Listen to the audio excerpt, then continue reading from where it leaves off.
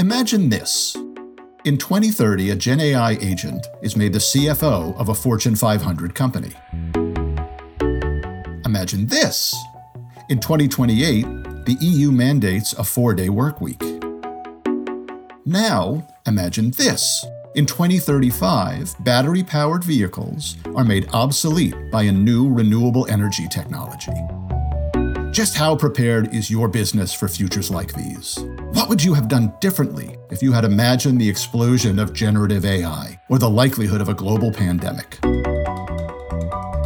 I'm Paul Michelman, and in this podcast, I will be exploring possible futures and the implications they hold for organizations and their leaders.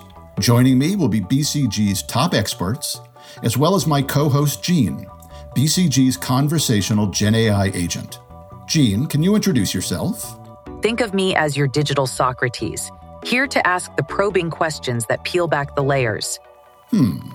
Socrates was sentenced to death by the authorities.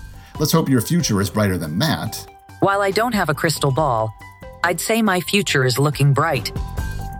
Join us on Imagine This from BCG, wherever you listen to podcasts.